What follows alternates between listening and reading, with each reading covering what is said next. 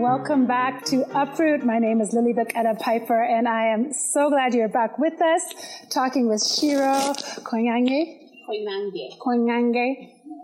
I'll keep practicing. By the time the show is over, I'll have it right. We're talking about her beautiful debut novel, The Havoc of Choice. And if you were with us in part one, we explored the many women characters, the choices both Shiro made as an author, as well as the characters made.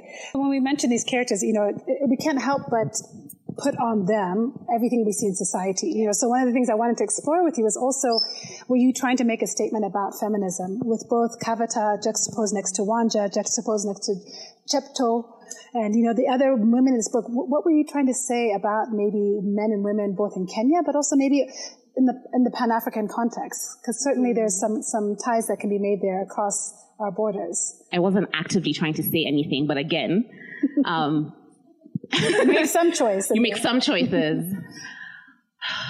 I will struggle with the question around feminism of this book because I really just portrayed these women in the way that I thought gave them respect and saw them and gave them the whole breadth of like decisions and choices to make. The women that are in this book reflect the women that are in my life. Women who do things, women who make choices that they don't have to be the right ones, but the ones that they kind of thought through the most, right? The scene where Anne and Kavata are really going through the whole thing for what country, where? No, it's cold in London. I say they don't like Africans there. You can't go. All of those things. Even if she made the decision that wasn't right for everybody in the room, it was one that was based on some kind of formula, right? It's interesting you said, I don't mean to cut you off, but when you said at the beginning you're struggling to call this feminism, it makes me wonder, how do you define feminism? Why is that hard? It's my definition also is really, so my easiest way is that the feminism that I believe in is not one where we fix things without men. Okay. I don't want to live in a life without men. Sure. Women run things in the world that I live in, but not because the men, it's not because, I don't even know why they do it, but I don't want a world where men are not holding up their half of the world. And the reason why I struggle with feminism is because the loudest part of feminism says that is the world that works. And my next book will address this, because I'm just like, let's see what happens when women run everything all the time and what that society looks like. We might all want to believe that it's going to be perfect. But the reason why there's two races on the planet, nothing about this was like by mistake, right? So the whole thing for pro-women being anti-men is why it begins to be like, I don't want to live in a... But then does that say that women are all the same? That's why? Because to me, there's a spectrum of feminism. Exactly. There's a spectrum of femininity as well. And an African femininity as well. Yeah, I agree with you. I'm struggling with this question because I don't think I have a spot on answer because I'm trying to find language around feminism that fits for me. Yeah. So I haven't rushed to any box yet, and I'm just like, let's talk about another very light topic, Pan-Africanism. In this book, I was just noticing when we took the break, our group is quite broad-reaching. Our friend Alicia grew up in West Africa, and remind me, Alicia, in Cote d'Ivoire? I think that was Burkina Faso. Our friend Janet also did. She's Kenyan. We have a Sudanese, Eritrean, Ethiopian. Mona, you have Korean roots. So we have this kind of diverse setting of women here. And I wonder how much of your book, intentionally or unintentionally, you feel like is accessible if you're not Kenyan, if you're not of this generation who witnessed or experienced these events. That was a real concern for me as I wrote it. I wrote this book for Kenyans first. It was for Kenyans first, and I'm like, if the world wants to read it, great. They will get to understand a piece of our world. But it was always intended for Kenyans first. And in fact, the initial book deal I got was from a UK publisher who had a Mexican editor on their staff. And so the first round, actually not even before that, my agent is an Indian woman. Actually, she's from Singapore, but she lives in India. This is very complicated. Exactly. All of this, my team.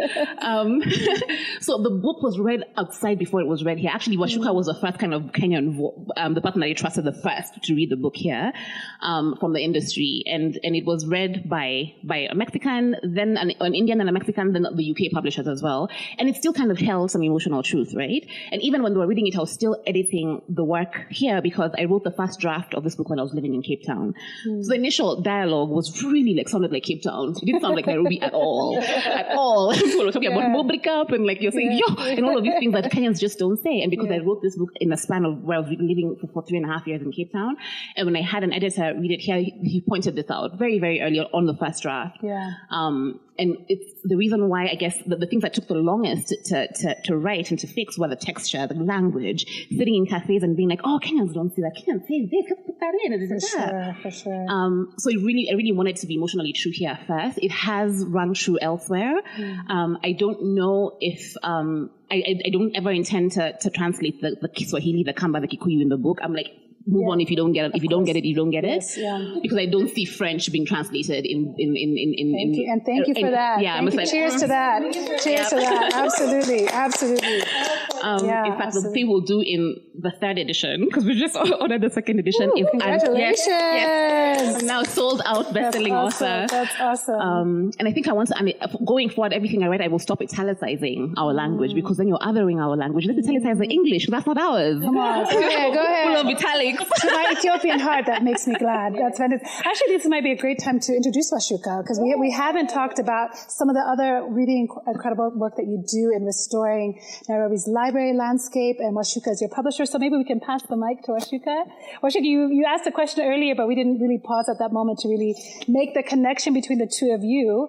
So I want to take a step back from Havoc of Choice for just a moment to talk about this larger landscape of literature in the continent and the value of books and the value of libraries. Tell us a little bit about Book Bunk. I've put you on the spot, but I know you've made this speech before.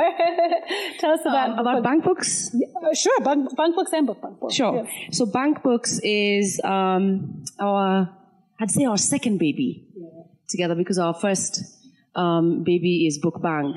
Haha, clever. So tell us which one are you going to tell us about first, Book Bank? Or I'm going to tell you about Book Bank, because that's how we kind of started the work. So Book Bank is something that Wanjiru and I put together, formalized in October 2017, which is an entity basically that does this work related to restoring what we're calling some of Nairobi's most iconic public libraries.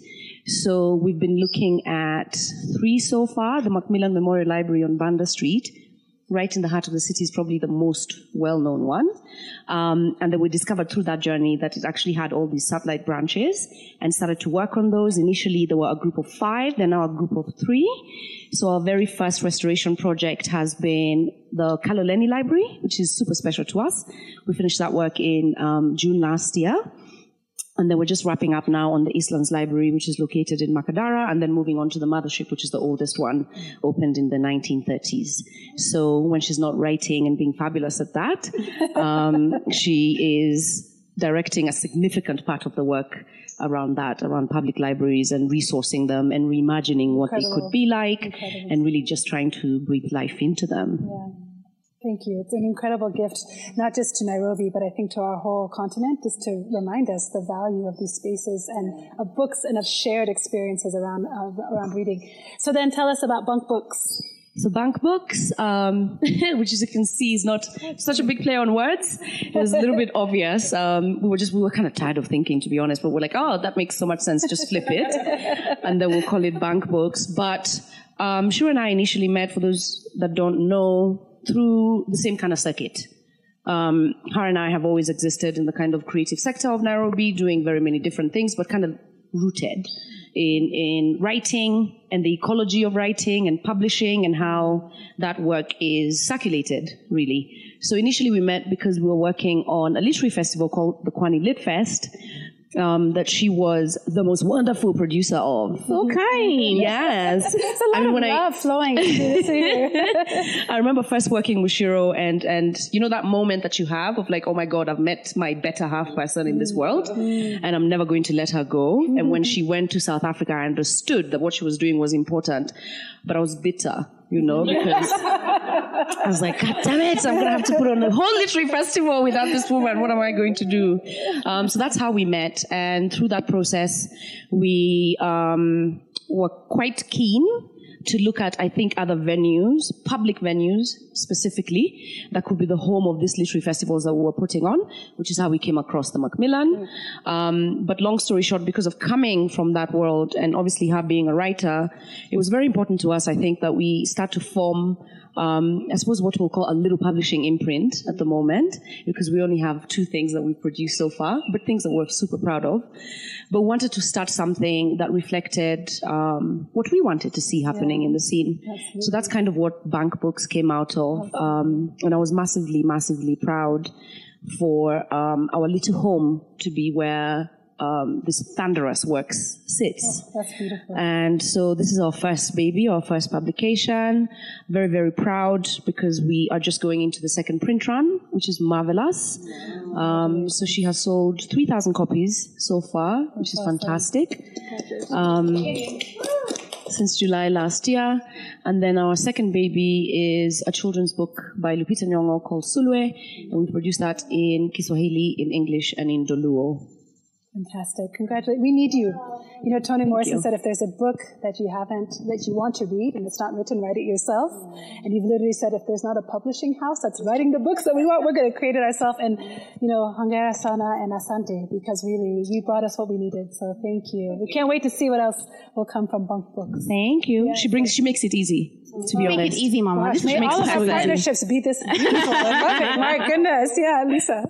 Billy, what happened to the men? I thought men yes. were part too. We are going to come back to the men. I don't want to live in a world without men. Well, you know, I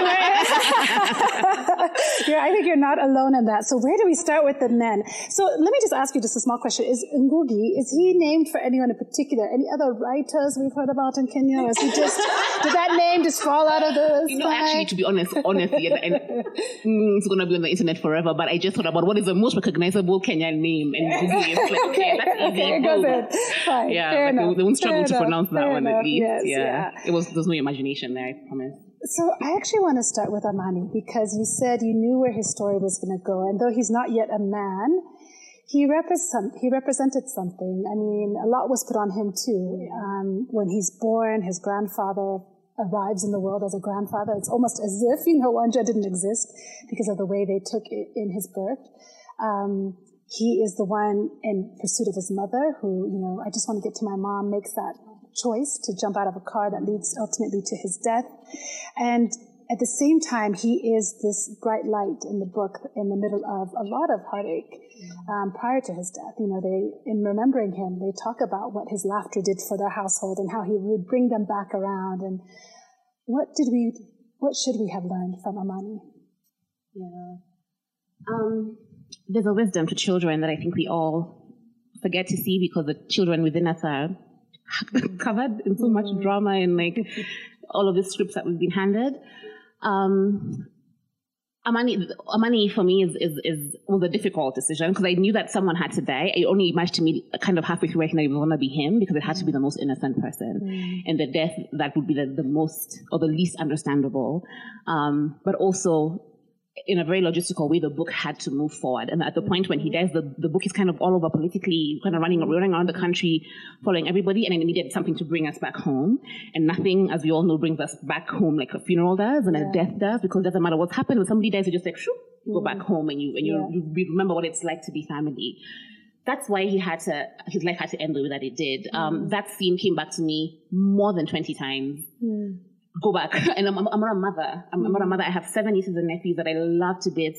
And Barbara's last born son is about Amani's age. And I was thinking about him being like, nope, I can't do this. I can't do this. I remember actually so many times trying to pick up the phone and call Barbara and be like, what would it be like to lose your son? And I can't even say those words. I remember trying to watch films where mothers had lost. I really tried to connect with that pain. And I still don't know if I did do it any service. But his death for me was important to bring the story back, but also because that idea of Kenya being this beacon of peace died. 7, right? We are all about like, oh, look at Somalia, oh, so bad. Look at South Sudan, horrible. and then it happens to us, and we're kind of still there, being like, oh my God. And I don't know if you've understood like what that pain meant. And of course, like the idea of peace dying was what on a larger level that means, but also just the idea that the story had to move on and we had to come back to family and all of these things. 07 changed my idea of this country for me. I think I got a lot more jaded and I work because the library work is for me a sense of just trying to create some sense and create spaces that are neutral and people to come and talk about their feelings and talk about, even if it's like do nothing. This country doesn't allow people to idle and just sit still and do nothing.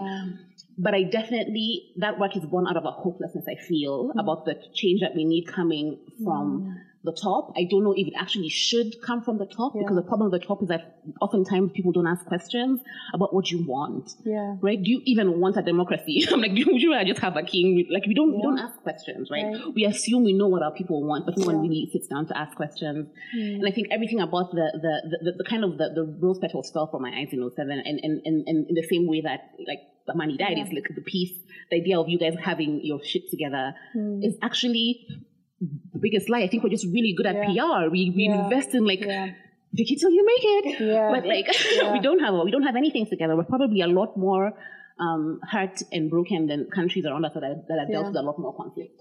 When I stopped reading the book, the one thing in my mind was a question about healing. So you kind of went through what the family did through the epilogue, like, Kavata did this, Ngugi did that, and we kind of get a sense of how they struggle to heal. But then what stayed in my mind is, how are the communities, like, stepping out of the world of fiction and just going into how it is now? Because even as an outsider, I sense tension between ethnic groups, between tribes, and I don't understand it. What is your perspective of how people are healing from, like, more than a decade ago? And before you answer that, Shiro, I'm going to actually add another layer on that. Shiro also has done some beautiful writing outside of her book and essays, and I read an essay you wrote about your trip to Kigali, Rwanda. And I just want to read a quote from that essay, because you said that Kigali showed you what it's like for a nation to mourn together. And I wanted to ask you, in line with what Donica is asking, has Kenya mourned together? Have we healed together? Not just in post-election violence, but even in this pandemic, as we have all experienced it in different ways. Are we together, Unfortunately, I don't think that we are. So when I was doing the research for the book, I tried to find centers for the people who had lost something, a family member, their homes, their livelihood, somewhere where we could go and just gather and just spend time with other people who'd experienced the same loss, and I couldn't find even one. I mean, you're trying to find a physical place, or like an organization or a body that's specifically dealing with like the post-election, the post-election violence. And I just wanted to see, like a museum, or even just a room in a hotel somewhere, where every Thursday at 5 p.m. they have a poster saying, if you are a victim of post-election violence in 07, come for tea, come for conversation, come for therapy, come for healing, come to talk. I couldn't find one. I'm not saying I looked everywhere. And if there's one out there, please send it my way. But I wondered about that. I'm like, here we are. How many years has it been? Where are we? 2021? 13 years. 13 years. 13 years. And on the eve of another election. Exactly. 2 years, And still, every time we have an election, I go into like... Yeah, of course. Yeah. We all do. Yeah. I'm just like, let me check if my passport is valid. Yes. Am I going to vote? Do I want to stay? Do I want to go to... And these questions are about the thing, again, it's supposed to be the biggest pillar of our citizenry as a country. It's about our choice. Right? Yeah. So one time you have a voice and it gives us anxiety. So no, we haven't healed together. And I struggle with this question because I don't know how we will. I don't know if it's now having roundtable about this book, because this book, I want to start the conversation. Kigali or Rwanda does it where they have a whole month to grieve, and like you can't talk about it's not encouraged for you to talk about the genocide in other times of the year, but on this month you're like, let's just spend some time remembering, right? And when I visited Kigali for the one and only time, it was just at the end. It was, I think the month is April, and I'd gone there on the 2nd of May, and they were just coming out of this they had this hangover, so everything was still quite somber.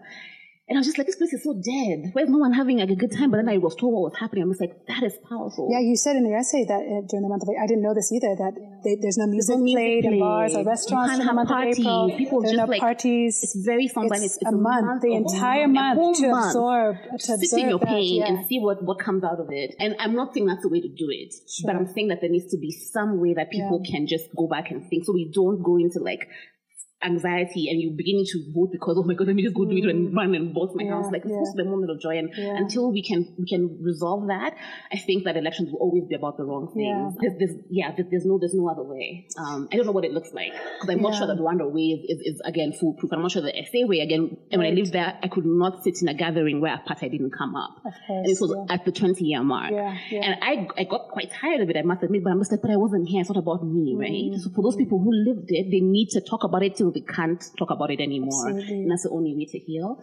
You know, it's interesting. I think I interviewed Njeri Mwangi last month about her and Boniface's film Softy. If you haven't seen it, it's worth your time. A really moving way through another family who's pursuing human rights for this country in the midst of political conflict. And I feel like in some ways their film, your book has given us places. You have given us that place that we can go to and sit and talk. So thank you for that. Whether you intended that book to be a place for us, it has become. I think this room is a place for us. I hope that all of us will go home. And I know I watched Softy with my kids, and I was telling Alicia, who teaches high school at my kids' school, this book needs to be in the schools because it gives kids an access point to a really important part of history that whether you're Kenyan or not, this is in all of us. Yeah. This tendency to be like, this is mine, that's yours, is in all of us. We'll all retreat to that. When our back is against the wall, we will come into that mode of like, this is mine, that's yours. I said I was going to talk about the men in this section, and we talked more about the world. No, I want to talk about the men. So I want to talk about another man character that I was telling her at the beginning. I was like, when you do the film version of this, can I be Pato? And she was like, Pato? And I was like, yes, because he was this character. I felt in a lot of ways he was I'm going to mess up my sheng, the Wananchi. He was like the average guy, but he also brought this comedy with him. But also at that point when, I'm forgetting. Thuo had to make the decision to jump out of the truck. It was his push. And he was like, I'm going to help you make your choice. Go, And I just love that about him because I was like, gosh, isn't that all of us? At some point, you need someone to push us like into what's better for us. So, but tell me, for him, I felt like I thought you even named him Pato because he's supposed to be the people. And like you were trying to just say, like, this is what the people, like the average guy eventually learns in Kenya, average woman, that you have to be shrewd. You have to be like, you can do both dances. Like, walk the line, but also know how to walk around it. And I don't know, just tell us about his character. Was he just like an afterthought? I want him to be more. So you have to think about everything when you write a book. Some people are just like, I need someone to like say something funny in this line. Something funny there. Before I answer, can I ask you a question? Sure. Oh, yeah. So would you be a Pato or a Thuo if you were sitting in a jail cell or actually at the back of the car? So would you be the one jumping on your own or needing to be pushed? I'm definitely a Thuo, unfortunately. Yeah, me too. I'm firstborn, so I'm like, everyone has to be taken care of. Everything will be done in order. I want to be a Pato, but I'm not. Yeah. I think there's always going to be those two people, right? The person who's just like, these are the laws, and if I've been arrested, I have to sit here until I've been straight. Yeah. And the guy who just knows you have been forgotten. Yeah. These guys have forgotten about you. They don't know, they didn't write your name in the book. Yeah. You don't exist. Go. What are you doing? Exactly. And I am definitely a Thuo, and I think that I haven't, like, it's a muscle Nairobi will make you flex into more. The Pato muscle is a very I'm soft. That's exactly what it is, actually. Really, you don't want to be a Pato. The reason he was so confident is he was a repeat offender. Yeah. But maybe that speaks to my life of not having experienced enough. I don't have enough street smarts to survive. But to be honest, be in jail again and again and again and again. Okay. Yeah. To be honest, I just wanted some joy. I wanted some lightness. I wanted this, because also my supervisor told me I have no sense of humor. I could never be a comedy writer. And I was like, I'm going to show you. I'm going to try and be funny. next time I'll do better. But I really needed, because it was a very tense moment, and when you're sitting with Thuo, you're kind of over his position, and he's not going to get himself out of there. You know this. Either his wife is coming to get him out, or he's getting bailed out by Ngugi, or someone else. Everybody else is in another part of the country, so I'm like, we need someone to come and get this man out of here. And that's what Pato was. Just moving. We all need a Pato to be like, jump, guys. You want to wait for the thing? Call the guy and bribe him. Fine. You'll get your thing faster. Just get it done. Yeah, no, we do need, and the country needs those people too, Who's going to be like, let's find a way to get Nairobi. It's Nairobi-ness, I think. That thing for get it done, even if it means bending the law. And I'm not saying break the rules. I'm just saying if they're plenty, bend them. So she's like, no, we're not breaking the rules. keep starting the line. Oh, Sasha, Oh, sorry, Sasha, and then Janet. Sorry. Okay, so I have a question about Lawrence, and I think it's really interesting. You touched a little bit on this before, but I think it's really interesting that an artist, writer, oftentimes you create something and you don't realize how that particular line might be interpreted by other people. And so then it creates a whole other side of the story that maybe you didn't intend. So I'm thinking about Lawrence because for me, Lawrence, although he was he had a small role, he was such a meaningful person to me, because when I saw him sitting there in the cafeteria of the mall food court, in such an ordinary place with all of these people just doing everyday ordinary things, and he's experiencing this extraordinary grief and worry and anxiety and stress, and he's trying to get as much as he can out of that phone call. And it's like his heart is somewhere else, but he's there in that uniform, in that cafeteria or whatever it is. I just felt that because for me, as somebody who is of the diaspora, I know that scene very well. The feeling, I know it very well. I know that tension. So I'm just wondering, Lawrence, was it a situation where he was an intentional character that you wanted to bring in maybe people of the diaspora? And I know you said you wrote this for Kenyans, and I love that. I love that there is no glossary. I love that. But I'm wondering, did you intend for him to bring in the diaspora, or was he, again, more of an afterthought character? No, he was super intentional, and thank you for asking about him. He doesn't get any, he doesn't get any questions at all. So he's an important. I know you'll be like Lawrence. Oh yes, that guy. That's kind of like the diaspora sometimes. By the way, it's like, all those of us. Exactly. He lost everyone. My goodness. There's more Kenyans living in the U.S. than I can imagine. And I wasn't in Kenya for the 2013 election because I was out writing this book, and I was so stressed. I'm just like, I want to go home. If Kenya is burning, I want to be there. There's a thing about when things are going to shit, you just want to be there with the people that you love, right? Yeah. And I imagine what it must have been like I have lots of family who live in the U.S. even till today, and what it must be like, because all you're seeing from the U.S. news is, oh my God, look at the violence of everybody. And it was bad. But often it's painted a lot worse in the media, and that tension between like watching the news and calling the people being like, oh, we're fine, we're actually just drinking gin. Don't worry. And that tension is one that I felt doesn't get enough airtime. So I really wanted Lawrence to represent, again, all the Kenyans who live in the diaspora, but also this experience isn't unique to Kenyans only. If you live away from home and things are going well or going really badly, you just want to be there. Absolutely. If you've been uprooted. Ooh.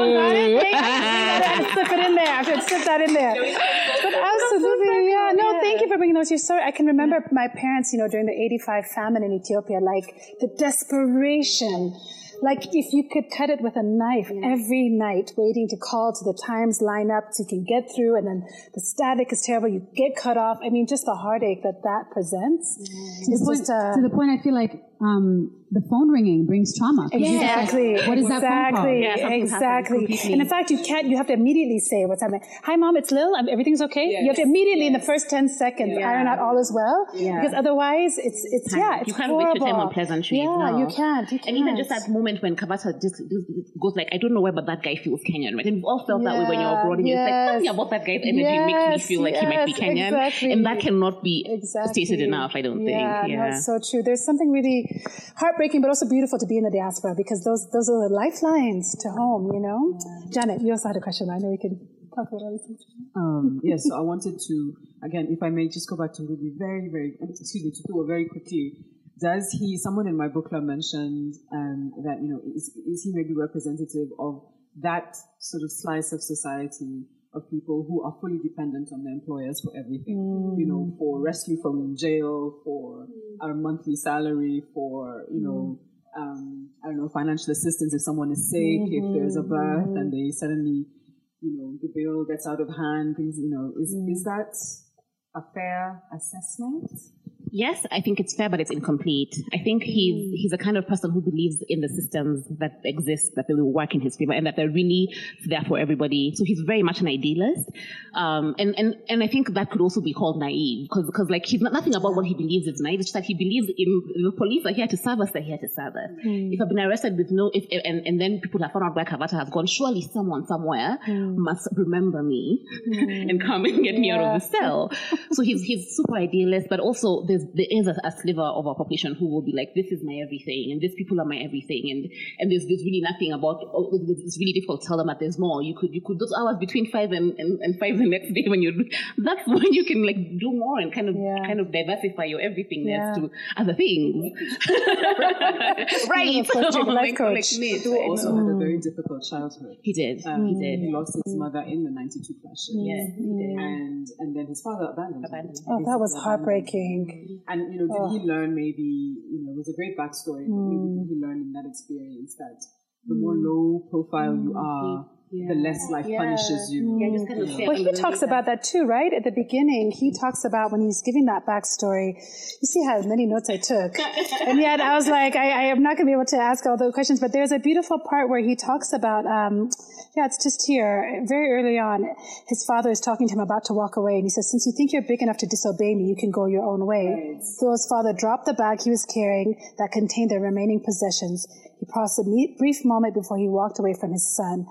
Thuo stood rooted and silent. I mean, just that sense of like he just learned. And then I think in the next page he reflects on that and says, choice is basically not for it's not for the poor. It's not for the marginalized, And I think, whether or not, again, it was like meant to be a statement, that was something that really resonated with me. I think all of us in this room have to acknowledge our privilege, right? We have the privilege of being able to dissect our choices and make different choices and pivot. But for so many, there is no choice. Yeah. There's just, this is what life hands you, and then what you do with it is then maybe your only choice, truly. You can't drive your own destiny. But there was another question on this side. Did I miss somebody? Shuka, did you have one? When I said we're going to break all the laws, and she was like, no, we won't. You missed that part. We don't do that here. I'm talking too much. One of the things I'm realizing is that I'm really enjoying being like an audience member and having nothing to do with putting any of this together. No, it was about Thuo, and I think to Janet's point, like there's so many people I think that we've spoken with or sessions I've listened in on where people talk about how docile he is, and it causes so much reflection for me because to your point just now. Then you do start to think about, and I think that portrayal is super powerful because a lot of readers get frustrated with him, like, oh, do something, move, jump off, like, why are you just sitting here without realizing that that's not necessarily a train of thought or a possibility of action that's always available to every person. Absolutely. So for me, I find him to be such an interesting character in that way, in that moment, because it says a lot about what choices are available to you. Absolutely. Depending on where you're sitting. Yeah, and I mean, as a mother of black sons, I would tell them, wait in that jail cell. Don't you dare jump off. Don't you dare make any choice that's going to risk your life. There is this balance that you're always having to think about, and that's not a privilege everyone is afforded, I find that a strange comparison, though, because I don't know that I would tell my black son that in this black society. Oh, you haven't told your black son in this black society to stay away from the police. First, my child just can talk, particularly to the police. Wow. But that's a privilege, Lisa. Go to America, that's a privilege, though. That's a privilege. I just wanted to say that I just was thinking of an interesting connection about the fact that our discomfort with Thuo and his what we thought was docile, for me, is very much like the discomfort we felt about the woman who decides to leave her family, right? It's like we're uncomfortable with him for not being able to make that choice, but which she obviously doesn't have the privilege. But in her case, she did have the privilege to make that choice. She could get on a flight and she could, whereas I feel like in a lot of stories, we're very much used to seeing the African woman is like devoted to her family no matter what, even if it tears her into 50 million pieces. But seeing her make that decision to say, I'm leaving because I said I'm going to leave, I feel like it's that same place of discomfort. Why is he not moving, but why is she making this decision? I don't know if I might add to that, but I remember distinctly because I was here in Kenya during the 2007-2008 violence, and I remember even the discussion my husband and I had about whether or not we would leave, and our distinct feeling was that we felt, for good or for ill, that we had committed ourselves to Kenya, and it felt a bit like an abandonment to just leave, and we didn't also know if we might be able to provide aid or shelter for some of our staff or extended families. So we stayed. But I also remember thinking clearly that frustration at the Kenyans and thinking, gosh, you guys, if you just all stood up and made a stand, this would be different. And yet, of course, forgetting that it's never that easy, and people are not all of a thing. They are not a monolithic enterprise. And of course, now having gone through but having witnessed the things that have happened in the United States and the post-election violence that occurred there, of course, I am even more humbled by that. So I think it is a bit of a privilege to say that there are these that you can take a stand, or you can be other than Thuo when we don't always have those options, and it's so easy to judge from the outside. So that was just a good reminder to me from thinking about my own experiences and having been here during that time and having witnessed things that have happened in the United States as well more recently. Just conservation. To add to that, I wonder if Thuo is the complete opposite of the mobs that we saw, because those people did make a choice, right? Like he chose to trust the system and the system failed him. Yeah, but all the people who did choose to act made the completely wrong choice, which resulted in a lot of death, and he was the antithesis. Absolutely. So I was comparing him to the men who decided, you know what, we're going to take matters into our own hands. We're going to loot the store because you're not from my ethnic group, so I'm deciding for you that you get out of here, and he was not. So I like the fact that he trusted the system, but unfortunately for him, it didn't live up to his expectations. This happens often, that my perception is very different than everyone else, but it never occurred to me to perceive Thuo to be a weak character. I only ever perceived him to be such a good, loving, kind man. If I could find a man who could love me the way he loved you. You were good, yes. I'm telling you, I mean, he's just such a good man. And so, yes, granted, he did trust the system. The system wasn't good to him, per se. But I would say that among the characters in the book, in relative to so many other men who chose to take matters in their own hands, Thuo maintained his humanity, and he maintained his family. I think that in the end, he was a victim. Thank you, Lisa, for that. The system wasn't worthy of him. It wasn't. I love that. I love that. Thuo, I want mine. Looks like you have your sequel, maybe. Maybe the next book is that love book, that romance you're going to write. Maybe I don't know. Thuo and Chepto love story. We'll see. I'm very conscious of time, so I want to ask you two quick questions. Quick-ish. First, you say in your work around Book Bunk that a lot of this work about restoring libraries and these spaces is about the collective imagination of Kenya. So I want to ask you what you hope to contribute to that imagination. And then my second question, maybe to wrap up, is also what's next for you? We need a lot more imagination, to be honest. I see it in my work. I see it in the way that we do everything. We just need to remember that we're allowed to dream again. I'm a product of public school education in this country. I went to public school all through, until I went away for grad school. All of my education was in this country. And for every day, between 3 and 4, I would go to the library, and my job was to imagine. This is St. George's Primary School, and we'd sit there and just read whatever books, but we had an hour of the day when your job is to just be a child and lose yourself in imagination.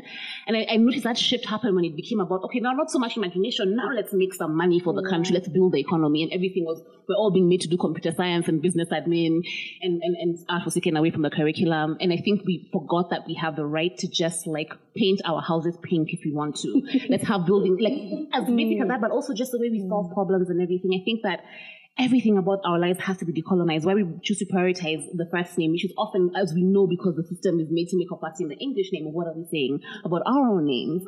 I was talking to my sister this afternoon about how the Dagoretti Corner as a phrase, for me, it really, as a name of a place, really bothers me, because we're kind of, I don't know if you know the history of the word Dagoretti Corner. The Brits called it the Great Corner, but Kenyans couldn't say the Great Corner, so it was called Dagoretti Corner. I'm not sure it was in jest or because we had a problem pronouncing it, but that we've taken that thing that was what we were made fun of and called this area that. I'm just like, do we call it something else? Well, that makes me wonder about Macmillan Library. Oh, yeah. Biggest question we get asked is if we want to rename it. And it's not the most urgent thing for me to do, because we haven't changed the space. You have to change the space before you can rename it, right? So once we've done everything we want to do, then we can think about calling it the Nairobi Public Library or something that doesn't necessarily bring back any kind of historical triggers. But I think we just need a lot more imagination, and we need to just remember that that's where our juice lives, right? That's where our secret sauce is. And everything I do, the writing, the library work, for me, all of those things are just the same. I couldn't write if I didn't do library work, and vice versa. The reason I build libraries is because I cannot expect Kenyans to pay 1,700 shillings every time they want to read my book, because then I know I'm only dealing with the 1% of this country. And then what happens to everybody else? Thank you for that. Yes. And that's why libraries are for me, a distribution plan more than they are. I'm almost like, oh, I want my book read. Boom, let's build some libraries. Boom. I love it. You make the way by walking. Exactly. I love that. Yeah. So everything that I do is about just like giving people space to imagine other things, to talk about things that are difficult, to sit in their pain, to sit in their discomfort, to idle and do nothing. If they just need to do nothing. Yes. And until that changes, that's what I want to spend my life doing. To your second question, I want to write about love and companionship and the way that the city has shaped our dating and how we find each other. Yes. Before the pandemic, I spent just under 2 months. Well, it would have been longer if COVID didn't happen, but I was in West Africa, and my job for this project was a research project that was funded by the Edinburgh Book Festival, and they paid me to go to these countries and Tinder, be on Bumble, swipe, and go on the dates. You are kidding me. Okay. People walk back out. Yeah, and for just under 2 months, I'd go and I'd meet with people who I had only interacted with for the first time via the internet. And that was the only law. So I'd wake up, I'd do some book punk work, and then swipe, and I'd be like, oh, what's happening in Gambia today? And it was incredible to just see how the internet has changed how we're meeting people, how we're relationshiping, because so many people are just like, we didn't meet on Bumble, but we wouldn't be together if we didn't have WhatsApp calls to connect. They live in different parts of Dakar, or they live in different parts of Nigeria. And I think that everything about the way, especially in Nairobi, that we live evolves so quickly. But still, when it comes to like relationships, it's just boring to me how we're expected to find each other. I'm like, no, I don't want to go out clubbing and meet people. No, I don't. I do everything on my phone. So why can't I meet somebody on my phone? Okay. So the project was really about me trying to kind of like address my anxiety or my shame around online dating and seeing what's that about and do it until you're no longer ashamed about it, but also to see what other Africans are doing. And I want to channel that into my next work of fiction because I had maybe close to maybe 21 dates in like a span of that period of 2 months, under 2 months, and none of them were the same, and all of them were exhilarating. I can't wait. I feel like as a parent, this is going to be a research. Like I'm going to learn a lot. I'm also scared to learn what it's like out there in the internet, but sounds fantastic. There's a lot of things out there on the internet. There's something for everybody. That's what I've heard. There's something for everyone. That is what I heard. Yeah. Shiro, this has been such a delight to just sit with you and mull over these ideas and these choices that your characters have made, that you have made as a writer and as a thinker, and to just share that space with all of you here. I mean, we could go on, I think, a few more hours, but the sun is setting, so I think we will go on. But for the sake of the show, I just want to say thank you. Thank you what you've contributed to our collective imagination, both here today, but also as a Nairobi community, as a Pan-African community. I think all of us, as your sisters, would say well done. So thank you. Thank you very much. Oh, I loved it. Thank you for an incredible conversation. I really, truly enjoyed this. I'm not just saying that. This was probably one of my top 3 favorite interviews. Okay, well, let's do it again. Cheers to that. Cheers. Cheers. Cheers to that. So thank you for listening to Uproot. We will tag everything in the show notes so you can find Shiro and her incredible work, the work of Bunk Books and Book Bunk, and all of her writing. We'll make sure it's all in the show notes. And as we always say, keep at it until it becomes rooted. Talk to you soon.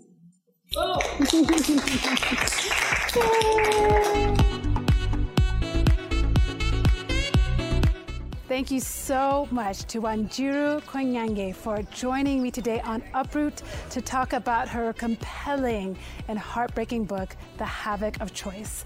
I'm particularly indebted also to my dear friend Lisa, who hosted us all today. Lisa, mwah, so grateful for your friendship and your partnership on doing this event today. I don't know about you, but that was a conversation to be had and to be listened to and re-listened to. I'm so grateful for the beautiful women who joined me today and lended their wisdom, their insight, their perspectives about the choices we make and the lives that we create as a result. Even though I've been gone for a while, you can still find me at the same places. Instagram and Twitter, it's at Uproot and Lil, Lill. Facebook, it's Uproot the Podcast. And if you want to go old school and email me, you can do that at uprootthepodcast@gmail.com. And of course, you can find Shiro at her website, wanjirukoinange.com. And in the show notes, you'll find links to where you can find her book, Havoc of Choice. You can buy it on Amazon. You can buy it here in Nairobi at lots of different places. We're so thrilled that you can hear her story, and you should get the book if you don't have it already. As Wangari Maathai taught us, we have to keep at it until it becomes rooted, and no matter what choices you're making today, keep at it. Talk to you soon.